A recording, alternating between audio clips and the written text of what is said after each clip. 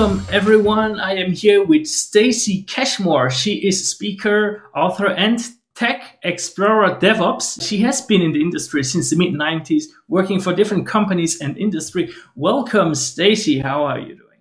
Hi there. Thanks for having me. I'm not doing too bad. A little bit warm at the moment, but it's you can always complain about the weather. Too hot or too cold, can't you? Of course. All right. So your title is very interesting. It is Tech Explorer DevOps. Can you tell us a little bit about what that means? So it's a job title that I love because it says everything and nothing about what I do. But basically, I have many different hats. So I sit with developers and I work with developers on the code, producing functionality. I also help the teams in helping them look for better ways to work and better ways to do things and to improve themselves. And also for the company, changing from a custom software company to a product platform company and all the things that we need to do in order to make that happen. And on top of all of that, I also get to play with new technology to see what's coming along that can make our life better. And of course, I get to go to conferences and I get to speak about all of this awesome stuff too. Oh, that sounds interesting. What is your favorite part about your job then? Is it the exploring, like really playing with new tech, or what is it? It's drawn between the exploring and playing with new tech and the going out and speaking to people. I absolutely adore being up on stage and getting to talk about all of the cool stuff that I've done. And when you're exploring and you're playing with new technology, it actually can give you ideas for new talks. Cool. Then what would you say is like the most exciting new technology for you at the moment, where you'll be like, oh, everyone has to see this, everyone has to get into this or explore it? Without a shadow of a doubt, that's got to be Azure Static Web Apps, which is where I've invested a lot of time over the last couple of years. I've just finished writing a book about getting started with Azure Static Web Apps. It is something that can grow with you as you need more and more functionality, and a built-in CI/CD flow that you get out of the box when you start playing with it. And it just makes it really easy to get things out there. Something else I noticed when I researched you for this interview, and also I see in the background, you have many different Lego sets. As you can see, I also have the Batmobile. What do you enjoy most about building Legos? I think it's got two different facets for me personally.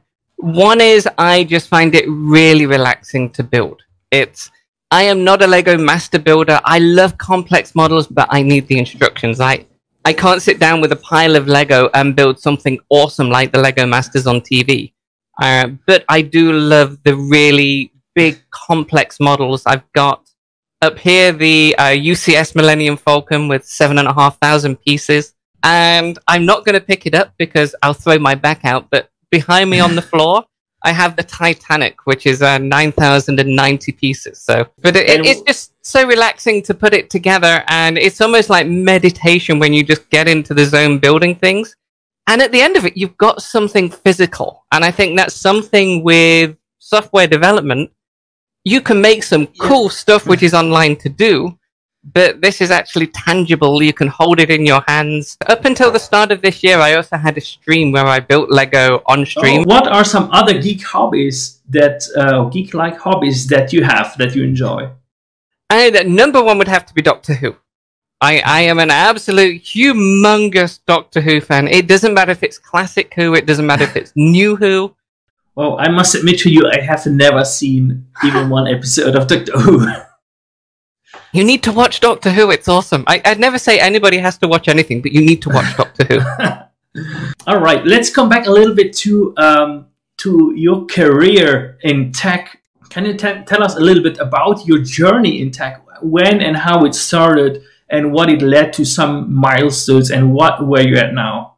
It started back in the mid-1990s. That was when I went to college and university. I studied information technology to get into the industry. It was an interesting journey to actually get into the industry because England at the time was, I assume it possibly still is, a little bit of a classist society, and I didn't really have the background for the job that I wanted to do. I was told by more than a few teachers that I was aiming too high and I shouldn't be doing this.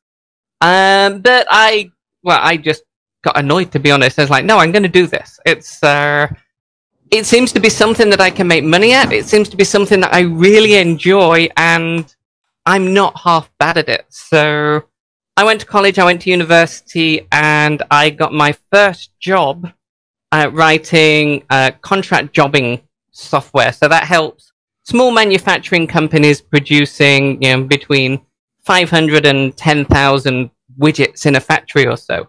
The bill of materials, that kind of thing. And it just got my foot into the door. It taught me a few things about how certain parts of the industry work. And then I moved to the Netherlands, started working in .NET 6, in VB6. .NET 6 back in 2000 would have been a little bit impressive.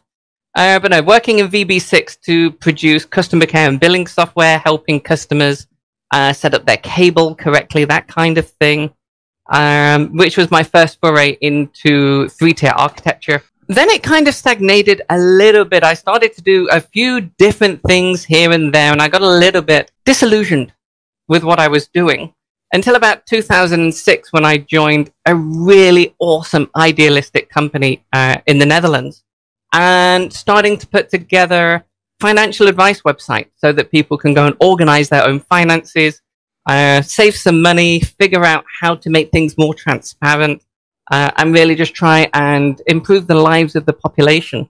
And that really brought me back into the fold in service-oriented architecture, learning new things, and preparing me for my current job where, I'm helping the company change, I'm helping developers improve, and I'm having fun learning new stuff at the same time. That's quite a journey you have there, Stacy. What can you tell us about some of the obstacles or bigger challenges you encountered in your journey? I think the two big challenges that I've had in the career, the first one was, like I say, when at school, I was really told you shouldn't be aiming for this. It's stick to where you came from. Don't aim too high. You're just going to disappoint yourself for whatever reason if they're getting discouraged. I would say if you're enjoying it, just stick at it, keep at it. Look online these days, which is something I didn't have back in the 1990s. See what resources there are to help you move forward. Keep at it. You're going to hit brick walls and it's going to be really annoying and frustrating. But when you break through them, it feels really awesome. And the second issue that I had is, like I say, I got a little bit disillusioned in the middle of the noughties. Just because I kind of got stuck in a trend of doing the same things and not really moving forward. And for that, the best thing that I can say, again, these days, look online, see what there is that you want to learn and you want to try and practice with. And there are lots of people looking for software developers right now, so use that to your advantage to help you work on the technology that you want to be working with.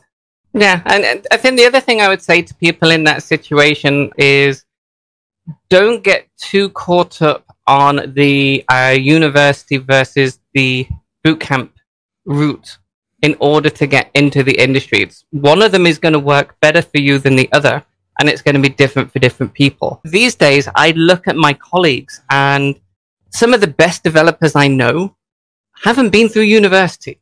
Some of them have, but it's certainly not a bad thing. Some companies really want that degree for whatever reason they decide to make public. Yeah.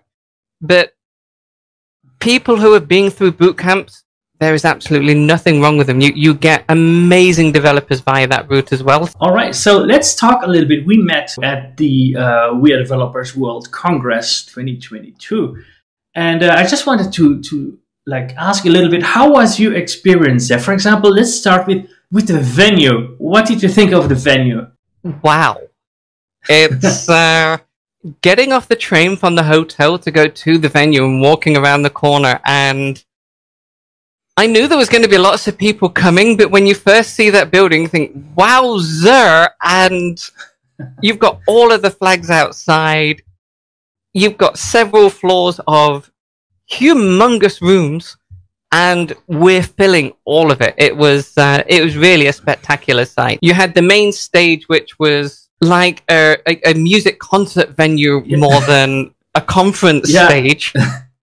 And then you had the rooms, one of the ones that I was in, downstairs along the side. And each one of those could have been a keynote room at no end of conferences that I went to. It was just mind-blowing, the scale of the place. It was absolutely fantastic. So tell me, Stacy, have you met anyone interesting in the conference? What are like the connections that most impacted you during the Congress? There was a few people that I met. I mean, I traveled to the conference from the Scottish Summit with Denny de Klerk. So that was a really nice travel companion to have. And even when our plane got cancelled, and really thank you to WeAreDevelopers for sorting out the hotel when we had to travel at all of a sudden a completely different day because the planes were cancelled.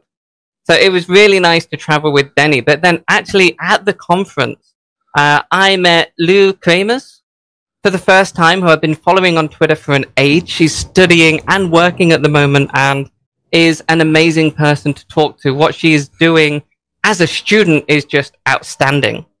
And then I spent most of the day that I was there with Anuradha Kumari, if I've pronounced the name right, and if I've not, I'm really sorry. We just had some really nice chats about accessibility, about websites, and we toured the venue together in the afternoon, going around the different stands and speaking to all the different sponsors. And it was really nice to connect with somebody and have that conversation for the afternoon. That's very nice. I also met both Lou and Anuradha. I agree, they are fantastic personalities. So our time is running up. Before we end, can you just maybe give like one final golden nugget piece of advice for anyone that wants to get into tech? I think the one golden nugget piece of advice that I've had is, I've been in this career now since the mid-90s. I Google every day. Don't stress. You can't know everything. The best and worst thing about tech is how fast it changes. Google stuff. Don't worry about it. It'll save you a lot of hassle. All right. Thanks for that, Stacy. Also, thanks a lot for your time. And I suppose I will see you around, Stacy. Yeah, absolutely. Thanks for having me. All right. Bye-bye. Bye-bye.